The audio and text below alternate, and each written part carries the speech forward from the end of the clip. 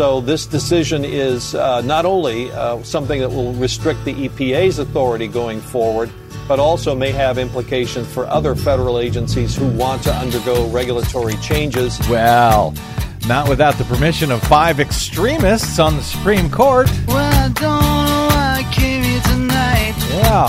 I got the feeling that something ain't right. No, it ain't. I'm so scared in case I fall off my chair. And I'm wondering how I'll get down the stairs. Clowns to the left of me, jokers to the right. Here I am, stuck in the middle with you. I am from Pacifica Radio in Los Angeles. This is the BradCast, as heard on KPFK 90.7 FM in LA, also in California in Red Bluff and Redding on KFOI, Round Mountains KKRN, and Eureka's KGOE.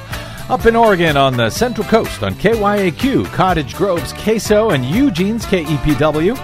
Lancaster, Pennsylvania's WLRI, Maui, Hawaii's KAKU, Columbus, Ohio's WGRN, in Palinville, New York on WLPP, Rochester, New York's WRFZ, down in New Orleans on WHIV, out in Gallup, New Mexico on KNIZ, Concord, New Hampshire's WNHN, Fayetteville, Arkansas's KPSQ, in Seattle on KODX, Janesville, Wisconsin's WADRN, Minneapolis, St. Paul's AM 950, KTNF. And I think today's show will have to do with all of them because I think they all have air in all of those places. Yes. Am I right about that? I believe think you are. so, yeah. Coast to coast and around the globe. We're also heard on the internets, streaming on the Progressive Voices channel, Netroots Radio, Radio for Humans, FYI Nation, NicoleSandler.com, Radio Free Brooklyn, Workforce Rising, No Lies Radio, Verdant Square Radio, and Detour Talk, blanketing planet Earth 5 days a week. I'm Brad Friedman, your friendly investigative blogger, journalist, troublemaker, muckraker, and all-around swell fellow, says me, from bradblog.com. Well, the whiplash continues today. Sorry about that. From public hearings in Congress on Donald Trump's attempt to marshal armed insurrectionists to help him steal the 2020 election, to critical midterm primary elections and special elections, and now back to the U.S. Supreme Court. Been a tough week. Boy, howdy has it. Yeah, hasn't it, though? Of course, the court last week gutted a century-old law to rob states of the right to well-regulate the bearing of arms, just before gutting its own half-century-old precedent protecting privacy rights and reproductive freedoms. Well, on Thursday, that same rogue, corrupt, activist U.S. Supreme Court majority has now gutted the Environmental Protection Agency's ability to combat climate change, in a ruling that also guts the ability for executive branch agencies and the issue experts at those agencies to do pretty much anything that Congress has not explicitly and very specifically instructed them to do. Yeah, we know you're experts, but if Congress didn't specifically tell you to do it, you can't do it, expert. At least that's how I understand it, but we will have someone who understands all of this stuff better than me here in a second to help us make sense of that. Of another opinion released by the court today as well regarding immigration, which seems to be better news. But I'm not even sure about that. On the last day of its latest 9-month term, the Supreme Court also says goodbye to Justice Stephen Breyer, nominated to the High Court in 1994 by Bill Clinton. He has now officially retired. He's been replaced by President Biden's first nominee, now Justice Ketanji Brown Jackson, the first black woman to sit on the court since its creation some 250 years ago or so. So before we get to our guest, the great Mark Joseph Stern of Slate.com, on all of that and probably more, let's start with the GOP's stolen and packed 6-3 Supreme Court majority opinion written by Chief Justice John Roberts in West Virginia versus EPA, which we have been warning about for quite some time. Des, I know you've been talking about it on for the Green years News now. Report. Yeah. Which prevents now the EPA from regulating the carbon emissions from existing power plants under a rule created by the Obama administration that was actually put on hold by the courts years ago, never went into effect. It was reversed then by the Trump administration. So it never went into effect, though the radical extremists on our U.S. Supreme Court decided that, well, they wanted to kill it anyway. Is that about it in a short description? Yes, they wanted to kill it in advance before Biden could do anything at all. The U.S. Supreme Court on Thursday handcuffed the executive branch's authority to issue regulations to reduce carbon emissions from power plants in a ruling that will greatly limit President Joe Biden's yet-to-even-be-written plans to tackle climate change. The court's 6-3 ruling was supported by all of the court's Republican nominees. 3 of them, you'll recall, jammed onto the court by Donald Trump and Mitch McConnell after they nuked the Senate filibuster rule that had previously required at least 60 votes in the upper chamber to confirm lifetime appointments to the highest court in the land. The ruling on Thursday was opposed by all 3 remaining Democratic nominees to the court. It restricts the EPA's authority to protect the environment. Somewhat ironic, given it's the Environmental Protection Agency.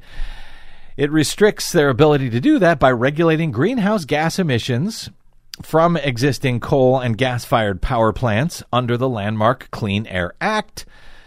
The anti-pollution law that was originally enacted in 1963, it was amended a number of times since then, many times since then. But the decision will constrain the EPA's ability to issue any regulations on power plants that push for an ambitious national shift in energy policy toward renewable sources. As such, the ruling will hamstring the Biden administration's ability to curb the power sector's emissions, representing nearly, anywhere from 1/4 to 1/3 of the nation's greenhouse gases, even though the Biden administration has not yet come out with their rule to do so. With the Chief Justice writing for the majority that while capping carbon emissions at a level that would encourage a nationwide energy transition that might be a sensible policy solution, quote, it is not plausible that Congress gave EPA the authority to adopt on its own such a regulatory scheme. That is not true.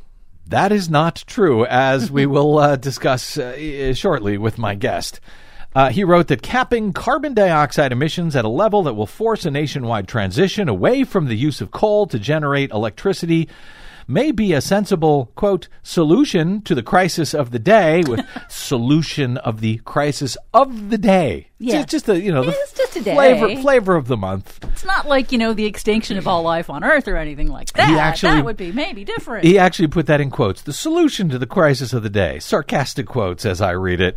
But Roberts wrote that the Clean Air Act doesn't give the EPA the authority to do so, and Congress must instead speak clearly on this subject. I'm sure they'll get right to that. He said, quote, a decision of such magnitude and consequence rests with Congress itself or an agency acting pursuant to a clear delegation from that representative body. Writing in dissent, Justice Elena Kagan said the court has chosen to hobble Biden's climate agenda before the administration has even issued its rule, noting, quote, the limits the majority now puts on EPA's authority fly in the face of the statute that Congress wrote. In doing so, she says, the court, quote, deprives EPA of the power needed and the power granted to curb the emission of greenhouse gases. The ruling, she said, strips the EPA of the power that Congress gave it to respond to, quote, the most pressing environmental challenge of our time. More broadly, she notes, the court has a clear goal, quote, to prevent agencies from doing important work, even though that is what Congress directed. She said the court appoints itself instead of Congress or the expert agency, the decision maker on climate policy. I cannot think of many things more frightening, she wrote. Indeed, the ruling is likely to have implications beyond the EPA as it raises brand new legal questions largely invented by this not conservative but radical court about any big decisions made by any federal agency. Right-wing legal activists have long advocated to reduce federal agency powers to enforce the law in what has been dubbed, as you'll recall, Donald Trump's disgraced former advisor Steve Bannon describing it a war on the administrative state. U.S. Senate Majority Leader Chuck Schumer, a Democrat, blasted the court's ruling, likening it to last week's, quote, dangerously misguided and abhorrent decisions on ending recognition of a constitutional right to abortion and expanding gun rights. Like those two rulings, Schumer said, Thursday's decision will cause more needless deaths, in this instance because of more pollution that will exacerbate the climate crisis and make our air and water less clean and safe. The ruling was based on what is called the, quote, major questions doctrine that requires explicit congressional authorization for action on issues that have been deemed to be of broad importance and societal impact. The justices in January embraced that theory when, for example, it blocked the Biden administration's vaccine or test policy for larger businesses because it was such a major question. It couldn't be answered by the expert scientists at any particular agency. It had to be answered by members of Congress. But none of that, the so-called major questions doctrine, none of that is in the Constitution. And as far as I know, it's wholly and entirely made up by the court as based on the radical right legal advocacy group hopes, as Bannon has frequently vowed, to dismantle the administrative state, handcuffing the president of the United States and his or her agencies from responding to many of the most critical issues faced by the nation and, frankly, the world.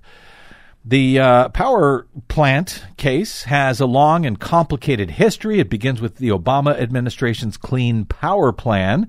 That plan would have required states to reduce emissions from the generation of electricity, mainly by shifting away from coal-fired plants.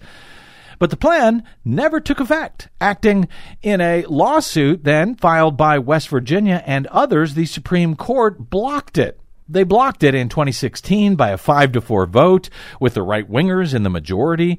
But with the plan then on hold, it was left in legal limbo. The legal fight over it continued, but then Donald Trump took office. His EPA repealed that Obama-era plan, arguing that its authority to reduce carbon emissions was limited, and it devised instead a new plan that sharply reduced the federal government's role in the issue.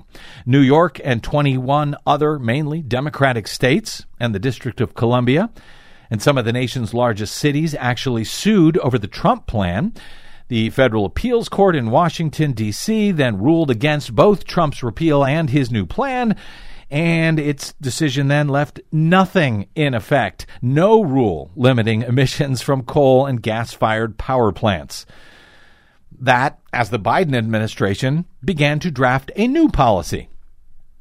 Well, a group of Republican-led U.S. states, led by major coal producer West Virginia, then asked the Supreme Court to limit the EPA's ability to regulate greenhouse gas emissions from existing power plants under the Clean Air Act, along with other challengers, including coal companies and coal-friendly industries. Democratic-led states and major power companies, I will note, Con Edison, Exelon, PG&E, they all sided with Joe Biden's administration against that challenge, as those power companies have already easily met the challenge to move to renewable energy that was outlined in the long-dead Obama Clean Power Plant regulation. Yeah, and they did it way cheaper than all of the nightmare scenarios that Republicans had falsely claimed would happen. It was really cheap, and they did it even faster than the mandate would have been had it had ever come into effect. The reductions that were sought by Obama were by 2030, but they've already been achieved, thanks to market-driven closure of hundreds of coal plants. Because coal is expensive. renewables are much cheaper now. The Supreme Court justices heard the oral arguments in this case on February 28, which happens to be the very same day that a UN panel released a 3,675-page report warning that the effects of climate change are about to get much, much worse, making the world sicker, hungrier, poorer, and more dangerous in coming years, and once again urging immediate global action to combat the climate crisis in hopes of staving off the worst of its effects. Well, the Supreme Court has just made that much, much harder because, it's just a controversy of the day or whatever the hell it is that Justice Roberts said. In the meantime, the Biden administration wants the U.S. power sector completely decarbonized by 2035. Though that has been their announced goal, they have yet to finalize any actual requirements to do so, and yet this radical court picked up this case anyway. As 19 mostly Republican-led states and coal companies led this fight at the court against broad EPA authority to regulate carbon output. Desi Doyen, we're going to talk about the legal aspects of all of this and the larger effort by the right to dismantle the so-called administrative state, at least when there's a Democrat in charge of it in the White House. We'll talk about that with Mark in a second. But your thoughts on the ruling itself and the effect that it will now have on the ability for the administration to somehow tackle the climate crisis, as the hands-down greatest challenge of our generation. Yes, not just of our generation, but of all future generations to come. Yep. And yes, of course, this ruling is expected, but still a punch to the gut because it's going to make it much harder to meet any kind of climate emissions action policies. Biden had promised other nations under the Paris Climate Accord that the U.S. was going to, at the very minimum, get to clean electricity by 2035. This makes it way harder if the EPA can't set standards for power plants. And remember, the U.S. is the largest historical emitter by far. It has an outsized responsibility to act and to help other nations to cut their emissions as well. So there are things that the Biden EPA can do. They can do a narrow, modest regulation that could tinker slightly around the margins. There are a couple of other policies that standards that the EPA is writing right now, like cutting climate warming methane from oil and gas leaks, helping to accelerate the shift to electric vehicles. But basically all of those could also be challenged and are actually that same group of Republican plaintiffs that were funded by the right-wing billionaire donors. Yeah. They're already challenging a case right now that would have accelerated electric vehicle adoption in the U.S. So one can expect that they're going to do that again. And so by curtailing the executive branch, that really just leaves the legislative branch to take care of any kind of federal action. And they have not acted because the Republicans do not want to act on this issue for decades since they have been warned about this. By the way, I want you to keep all of this in mind. When you next hear these Republicans decrying activist judges legislating from the bench, that is exactly what they want. They want activist judges legislating from the bench. They just want to make sure that there are Republicans in service to the, their corporate masters. Yeah, and the fossil fuel industry. Yep. So Democrats would, of course, need at least 2 more senators who would be willing to eliminate the filibuster in Congress. And beyond Congress, action then moves to the states, which means your state legislature is super important, and whoever gets elected in 2022 is super important. Now, there was also what I think is a bit of good news I mentioned from the court today regarding the attempt to force President Biden to continue Donald Trump's cruel so-called Remain in Mexico immigration policy. So we'll ask Mark about that. We will discuss all of this and much more with the great Mark Joseph Stern of Slate. That is coming up next, right here on the BradCast. I'm Brad Friedman.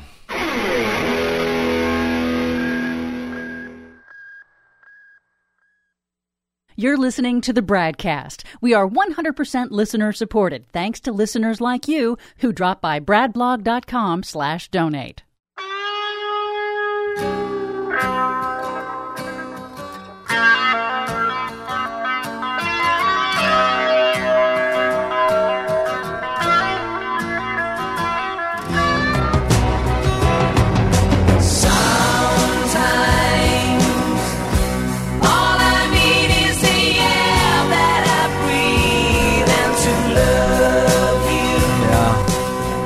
You know, I'm reminded once again today of the old Chinese curse. May you live in interesting times.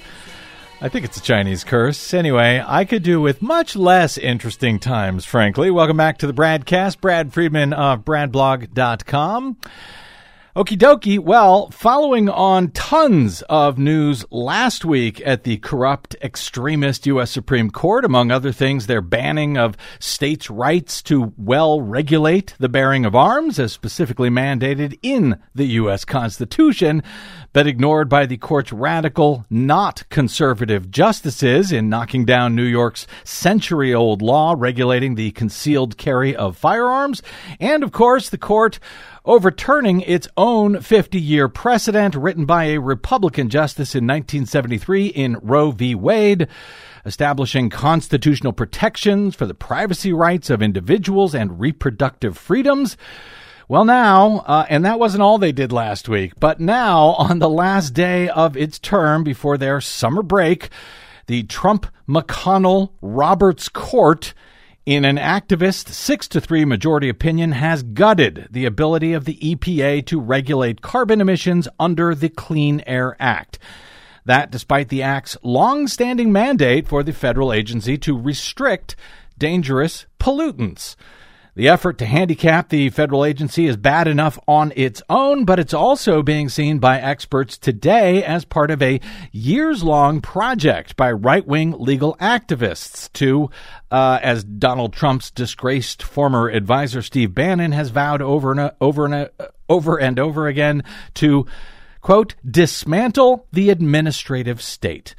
As Thursday's ruling could ultimately prove to be much larger than the already huge decision to handcuff the Biden administration EPA's ability to tackle our worsening climate crisis, which has put the globe, as the UN and the world's climate scientists have repeatedly warned, on a fast track to disaster for humanity itself.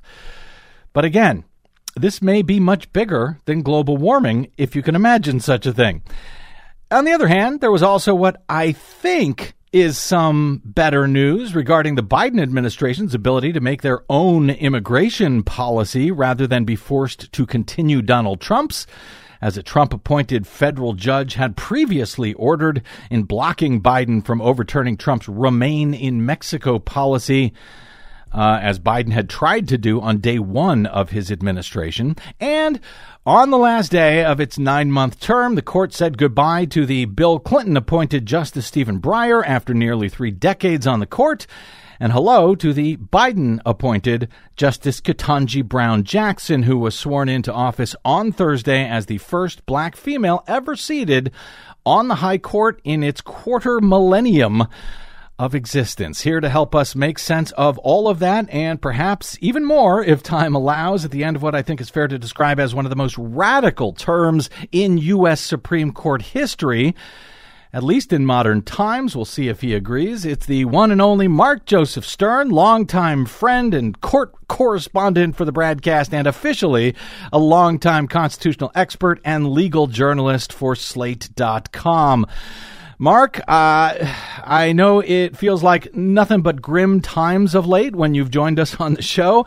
Today is absolutely no exception, unfortunately, but I am somehow comforted to know that you are here, that you are with us, and that maybe you can help us make sense of what is going on so we can figure out what to do about it and how to get through it, as I believe we must somehow. I cannot overstate how much I appreciate your confidence in my ability to decipher what is often just a bunch of garbage spewing out of this Supreme Court like a dump truck going up an incline that was just a little too steep. But we will try together. We will try to get through this together, all of us.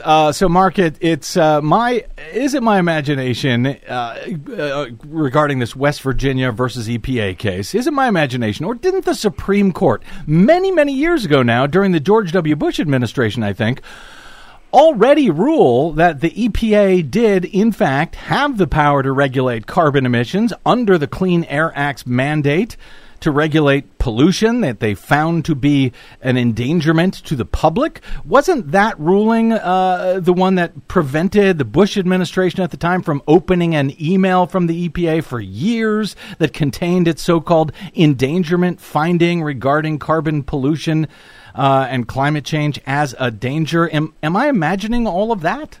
You are not imagining ample precedent that includes but is not limited to the landmark decision in Massachusetts versus EPA that held that the federal government must, not can, but must regulate and limit carbon emissions in the United States because carbon is a pollutant under the Clean Air Act, and thus the EPA has a legal obligation to institute guidelines that reduce the level of greenhouse gases that America is emitting.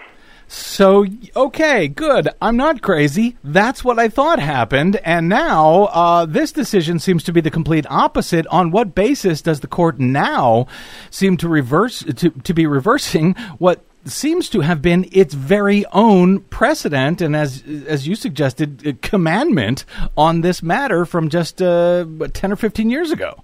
So this case involves a regulation that does not exist, called the Clean Power Plan, which Barack Obama attempted to institute. It was blocked by the Supreme Court just before Antonin Scalia died by a 5-4 vote. It was never passed, and it will never pass, but the Supreme Court decided to take it up in this case just to stop Joe Biden from trying. And what this plan did was encourage states to reduce emissions by not just installing or having companies install new technology and update equipment at power plants, but to shift energy generation away from dirtier energy sources like coal specifically toward cleaner energy sources, ideally renewables like solar and wind. And this is, according to Obama and now the Biden administration, perfectly within the realm of the Clean Air Act, which directs the EPA to continually decide the best system of emissions reduction. And the administration said, look, this is a system. It is an entire regime to move these states away from dirty energy toward clean energy. And in its 6-3 decision today, the court said, no, a system only means what we say it means, and it does not include what the Clean Power Plan attempted. Even though just a couple of decades ago in that case, the Massachusetts case, the court seems to have decided just the opposite. Right. And even though the plain text of the law very clearly directs the EPA to devise some kind of system to reduce emissions, there is absolutely nothing in the Clean Air Act that suggests that this system has to be somehow physically related to the power plant itself. There is literally no language in the entire bill, which is many pages, you can read it top to bottom, that suggests that it has to be some kind of scrubber on a smokestack or increased efficiency in burning coal or whatever. The language is as broad as you could possibly imagine. So the Supreme Court decided to simply slap limitations on it that do not exist in the text because they don't like it as a matter of policy. In his ruling for the GOP majority on the court, Chief Justice John Roberts wrote that the Clean Air Act doesn't give EPA the authority to restrict carbon emissions and that Congress instead must specifically speak to this specific pollutant for some reason, writing, quote, a decision of such magnitude and consequence rests with Congress itself or an agency acting pursuant to a clear delegation from that representative body. Well, why is the authority in the Clean Air Act to limit dangerous pollution not already a, quote, clear delegation from Congress? Well, that is a really great question, and I wish I had an answer, but I don't, because the Supreme Court has devised a series of doctrines, Justice Kagan in her dissent called it the get-out-of-text-free card, that simply allows the court to rewrite the law or ignore grants of power when it's uncomfortable with them or when it doesn't personally like them. And this is the one such instance, the classic instance. And so we have this law that's written very broadly that was designed to give the EPA latitude when future crises and problems arose. And then we have a Supreme Court that's simply unwilling to interpret it by its own terms and instead dead set on imposing all of these ridiculous new rules that it just makes up out of thin air that have no basis in the statute or the Constitution. Which is why it's maddening when I hear people calling them textualists, because they are not reading the actual text, either of the Constitution when it comes to well-regulated firearms, as in the New York case, or in the actual text of the Clean Air Act here. The court is hanging its hat on the so-called major questions doctrine, which, as I understand, is largely made up out of whole cloth. It is nowhere to be found, at least in my copy of the Constitution, which the right-wingers now claim to base all of their rulings on just about. What exactly is this fabled major questions doctrine, Mark? So it's hard to define because it is made up, but the basic idea is that if an agency tries to take some kind of very consequential action that has a serious and vast impact on the people or on the economy or on private industry, then that is a major question. And the Congress has to give the agency an extremely granular and explicit permission slip to do what it wants to do, otherwise the courts will block it.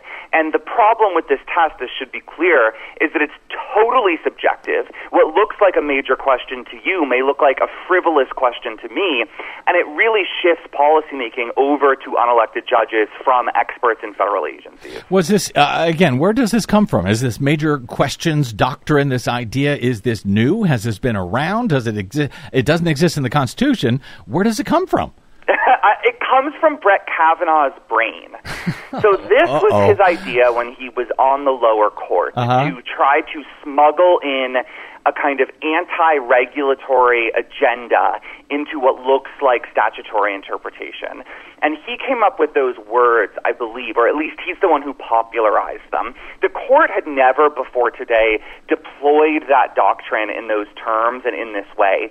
So we're really entering a kind of new era of statutory interpretation where the text has to yield to whatever a majority of judges think is reasonable or plausible, and for that we can largely thank Brett Kavanaugh. Well, let me play the the devil's advocate here. Now, given that the Obama Clean Power Plan was put on hold by the courts, it was never actually implemented. It was challenged by a bunch of Republican-controlled states and, of course, coal companies, etc.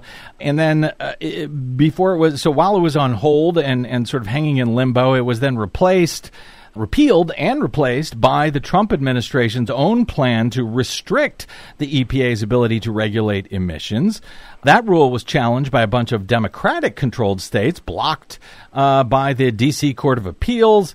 So just sort of arguendo here, doesn't it make sense for the Supreme Court to say, well, there is such an even split and a difference of opinion among the states, therefore Congress must specifically speak to the matter before anybody can do anything? I mean, no, because that's not how our government is supposed to work. I mean, the Supreme Court is not supposed to play referee between two competing administrations interpreting the same statute and just say, well, if they're evenly divided, then we'll step in and say nobody gets to do anything until Congress passes a new law. That is certainly the premise of Roberts' opinion, and it's the position that six justices take every time they assess a statute. But the whole point of an elected government checked by an unelected judiciary is that the judiciary would play a modest role, and it would simply ask whether or not the elected branches were passing and enforcing laws correctly.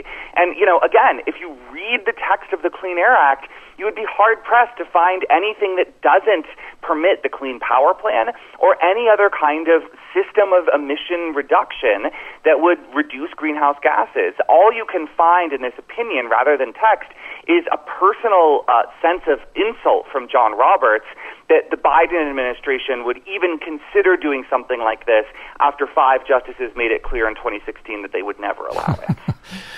Unbelievable. And at the same time, in his concurrence, Justice Neil Gorsuch, whose mother was actually Ronald Reagan's EPA administrator, and she gutted its budget. She prevented a whole bunch of enforcement of pollutants and so forth. Of course, Gorsuch is delighted to find a new way to pretty much, stop anything that the court feels like blocking by simply declaring it to be a major question. So my major question, isn't it almost by definition that only so-called major questions of the day make their way to the Supreme Court in the first place? Otherwise, if they weren't such big questions, they probably would have been decided at a lower court. That is a great question. And it's funny because the justices have a line they like to say about how only the toughest questions get taken up by SCOTUS. Right. Because, everything else gets resolved in the lower courts. There's no splits.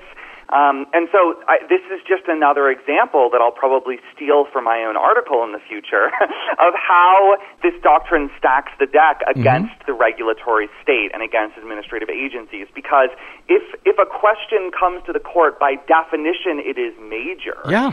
And there's really nothing to stop the Supreme Court from just beginning with the assumption that a question is major until proven otherwise, and just slap down every regulation that comes before it as too big or too innovative to fit within Congress's scheme. Yeah, and that's what Gorsuch actually did in his concurrence. He sort of crowed that the court is using this major questions doctrine, quote, in all corners of the administrative state, whether the issue at hand involved an agency's asserted power to regulate tobacco products, ban drugs used in physician-assisted suicide, extend Clean Air Act regulations, impose an eviction moratorium, or enforce a vaccine mandate. Pretty much everything that they deal with is a major question. So perhaps the larger question here, and frankly, there isn't a whole lot that is larger, I should note, than the need to curb carbon emissions to try and preserve life on Earth itself. But, the larger legal and constitutional matter, and I think you and I may have previously discussed this when the court blocked the Biden administration's COVID policies, is this all meant really to simply cripple the so-called administrative state, to destruct it, as Steve Bannon has said, the ability for federal executive branch agencies to do anything that is not at least specifically mandated by Congress? Yes, but I would go further and say that even things that are mandated by Congress are not safe. Because how clearly Congress gives directions is in the eye of the beholder. And you may well disagree with me about what best system of reduction means. But, I think that you could make a reasonable argument on both sides that it encompasses something like what the Clean Power Plan says. And I think that if you went back and asked somebody in Congress when this law was passed, do you think that it encompasses the Clean Power Plan? If you could peer into the future, they might say yes. Their colleague might say no. It is very difficult, if not impossible, for Congress to speak as clearly as the Supreme Court wants it to. And that is another reason why this just completely stacks the deck against regulation. And as clearly as experts at agencies like the EPA can discuss these topics. And that's why this is often left to them to make these rules and regulations. Experts have expertise. Supreme Court justices don't. That is not going to stop them. Apparently not. There's a bunch of other issues. Another one today that I want to ask you about, and some others from over the past week. Let me very quickly, before I get to this break here, the Remain in Mexico policy. This is other news from the court on its final day this term. It seems like better news, though, frankly, I'm no longer sure if it is or isn't. That's how little legitimacy, frankly, this court now has in my eyes. I completely agree. It's big news in the sense that 5 justices just barely agreed that Joe Biden is still the head of state, and still has power over foreign affairs and border policy, rather than one completely demented rogue judge appointed by Donald Trump in Texas who had seized control over border policy from the executive branch and exercised it all by himself for nearly a year now. So that is a good thing that 5 justices agree that, in fact, Biden is allowed to make his own border policy within the 4 corners of the law, and that he is not required to adhere to Donald Trump's depraved policy of forcing every asylum seeker to wait in a tent city in Mexico or in a detention center in the United States, and can resume the quarter-century tradition of allowing many migrants into the United States while they await their asylum hearings. But again, only 5 votes for that proposition, 4 votes the other way, and that makes me very anxious about what these kinds of cases will do in the future. I should note the 3 Democratic-appointed justices voted in favor of this, along with Chief Justice John Roberts and Brett Kavanaugh. But why did it take so long? Biden ended the Trump policy, or at least tried to, on day 1 after being sworn in. It doesn't even seem like this one should have made its way all the way to the Supreme Court. It was so ridiculous, claiming a president can't set his own immigration policy and must, carry on the one by his predecessor. Why did they even take so long? Well, because this crazy judge, Matthew Kacsmaryk in Texas, he halted the repeal of Remain in Mexico. And then the Fifth Circuit upheld his decision, and then the Supreme Court, by a 6-3 vote, decided not to intervene, and for nearly a year allowed this one judge to force this policy back into effect and to oversee diplomatic negotiations with Mexican officials to try to get them to accept thousands and thousands of migrants on their side of the border under constant threat of judicial sanctions. So for about a year, we had one Trump judge in Texas really ruling over an entire realm of border policy in this country. All right, well, got to go to a break, Mark, but this seems like a very big issue, perhaps a major question that Congress must ring in on before any policy can be implemented at all. That seems to be where we're headed on a lot of this stuff. Let me take a quick break. We'll come back with, a whole bunch of a lightning round with Mark Joseph Stern from Slate.com on a whole bunch of other issues. I'm Brad Friedman. You're listening to the BradCast.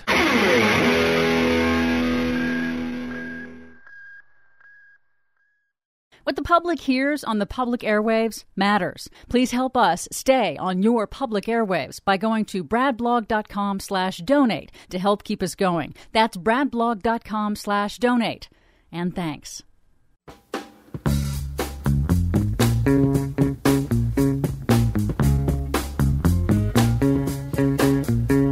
But if I had the chance to start all over, I would be wishing today on a 4-leaf clover, and leaving would be the last thing on my mind if I could turn back the hands of time. Yeah.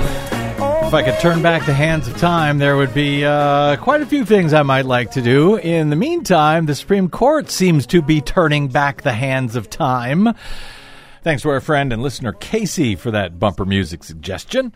Welcome back to the BradCast. Brad Friedman from BradBlog.com, speaking with the great Mark Joseph Stern, who reports on the law, the court system, Supreme Court, and everything else at Slate.com on the final day of this term at the U.S. Supreme Court. A very troubling term indeed. Mark, I want to run through a bunch of items that have sort of gotten lost in everything else that's going on with the Supreme Court. And I think this one was on the same day that they overturned Roe v. Wade. The radical 6-3 court last week gutted Miranda, if I understand it, ruling that a person who did not receive their Miranda warning, the right to remain silent, to have a court-appointed attorney and so forth when they are detained, has actually no right to sue the government or the police for that constitutional violation. That sounds really bad and something that even right-wingers would be furious about, but not so much. So, I mean, this case is a sleeper case if I've ever seen one, and it's a quintessential example of the conservative justices laying the groundwork for a major blockbuster down the road without most people paying attention. What the court did in this case was declare that Miranda warnings, you've seen them on TV, you have the right to remain silent, that they are not rooted in the Constitution or mandated by the Constitution, and that receiving Miranda warnings is not a constitutional right, which means that if you are not Mirandized, as we say, if you don't receive your Miranda warnings, and you are coerced into a confession, and that confession is used against you at trial, you have no recourse, you cannot sue for a violation of your civil rights, the courthouse door is slammed shut to you. And that is a wildly basic, like you said, you mentioned TV. We all grew up seeing that on TV, the right to remain silent. I mean, how long has that been around, and does this effectively gut the Miranda rights? I mean, if there's no consequences for not giving them, then it's as if they don't exist at all. So the Miranda warnings have been around for nearly 6 decades. And the answer to your question is let's wait and see. Because what the court said in this case is that Miranda is not a constitutional right, and so you can't file a civil rights claim when it's violated. But the court said that for now, you can continue to try to have evidence, usually a confession, suppressed at trial if you were not Mirandized beforehand. So if you're beaten up to an inch of your life and not Mirandized, and you say, okay, fine, I did it, you can still try to prevent that false confession, they're quite often false, from being used at trial. You can suppress it. But the problem is that the majority opinion by Justice Alito contains all of this language, basically saying that that's going to be the next thing to fall, calling it controversial and bold and widely criticized, and suggesting that this is kind of the first of a 1-2 punch that's going to tear down Miranda warnings altogether. The Miranda rights are controversial. The right to remain silent, to have a court attorney appointed if you cannot afford one, those are controversial now? Oh, very controversial at this Supreme Court. Wow. Okay. Moving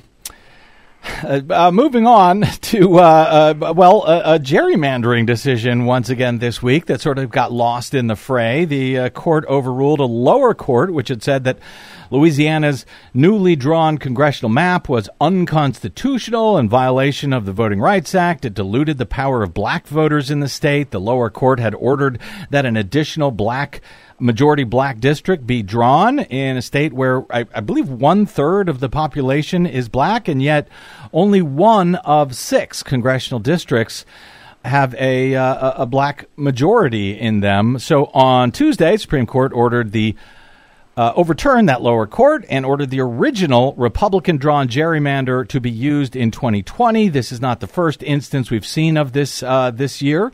Is the court signaling at this point they are simply going to overturn the entirety of the Voting Rights Act just the way they overturned the entirety of Roe v. Wade? Yes.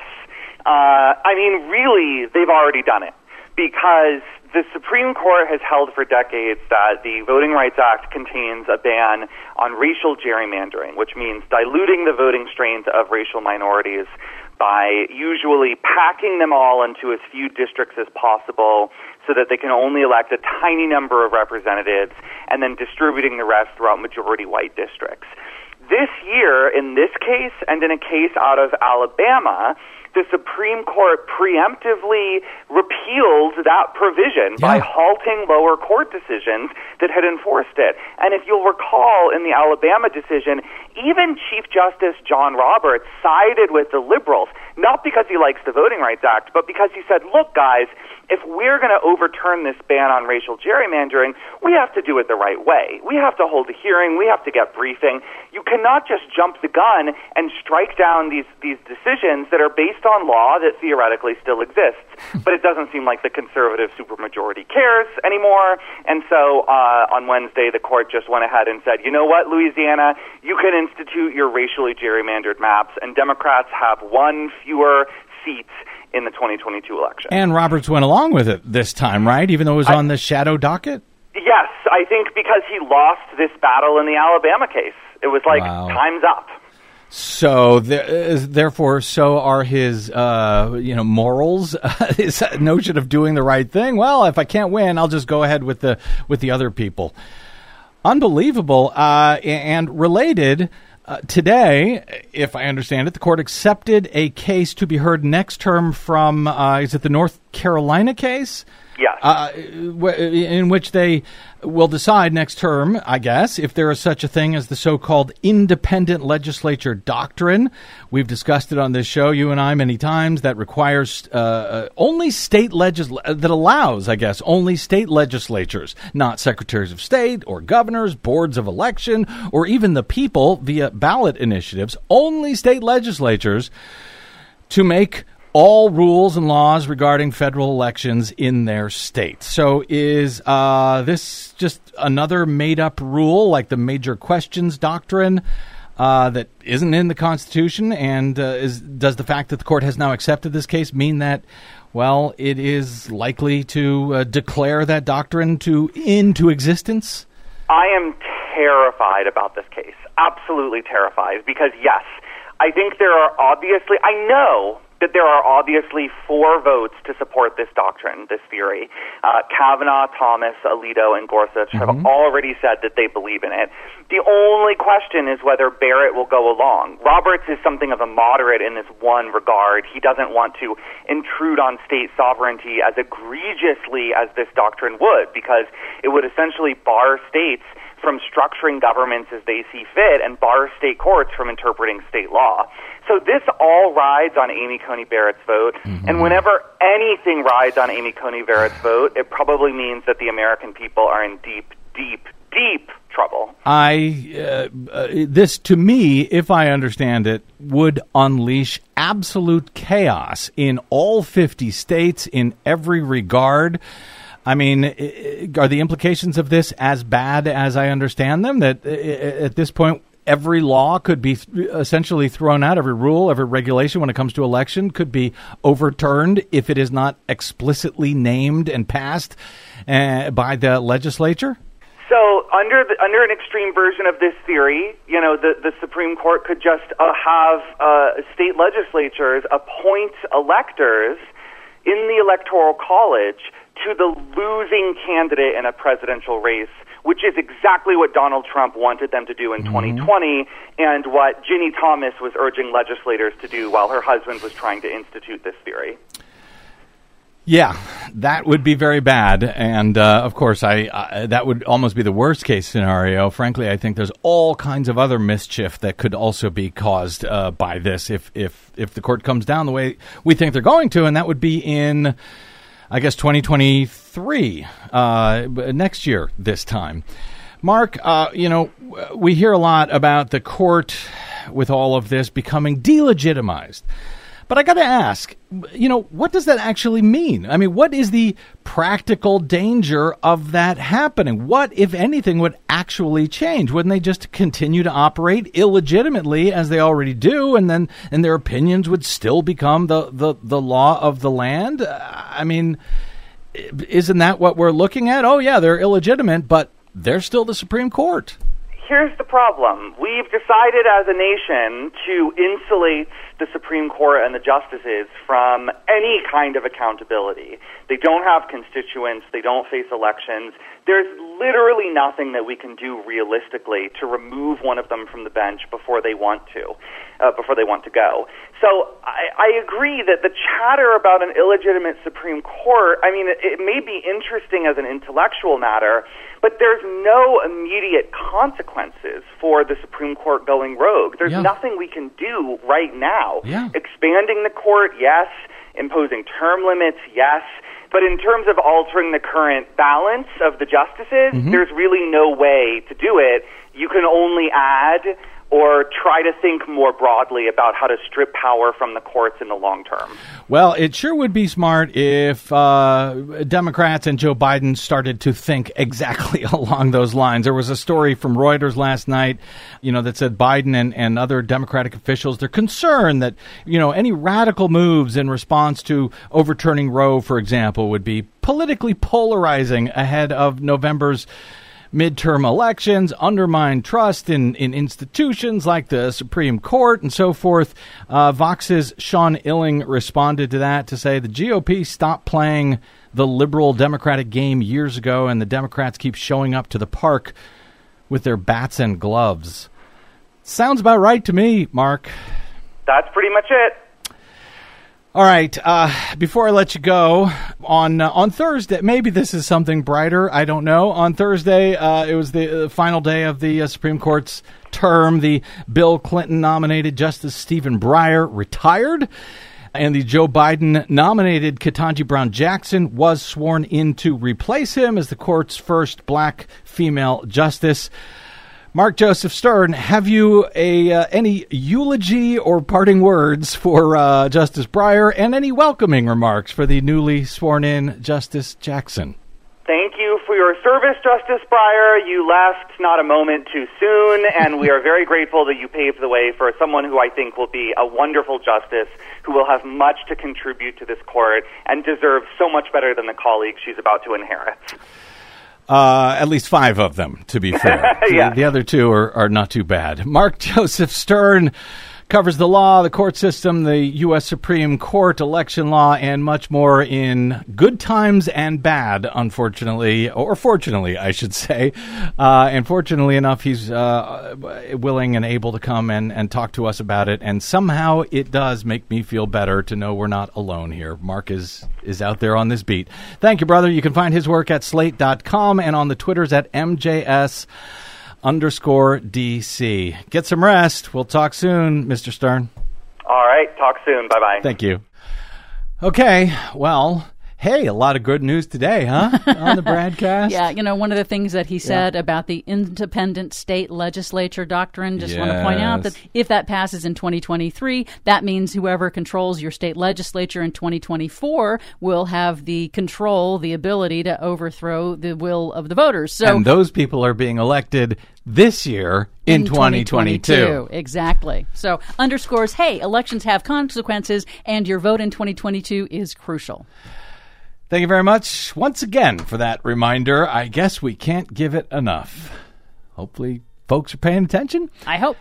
Anyway, all right. My thanks once again to my guest, Mark Joseph Stern, and to my producer, Desi Doyen. Thank you very much. And to all of you for spending a portion of your day or night with us. We are greatly appreciate it, particularly in these dark times. I know it is not always fun, but we got to work with what we got to work with. If you missed any portion of today's show or any other, you can download them all for free at bradblog.com. That is made possible by those of you who stop by bradblog.com/donate to help us stay on your public airwaves, where we hope you'll consider a one-time donation and or a monthly subscription of any amount you like. It is greatly appreciated. It is much needed. bradblog.com/donate. Drop me email. I am bradcast@bradblog.com. And on the Facebooks and the Twitters, I am simply The Brad Blog. I'll see you there at all of the above. Until we see you here next time, I'm Brad Friedman. Good luck, world.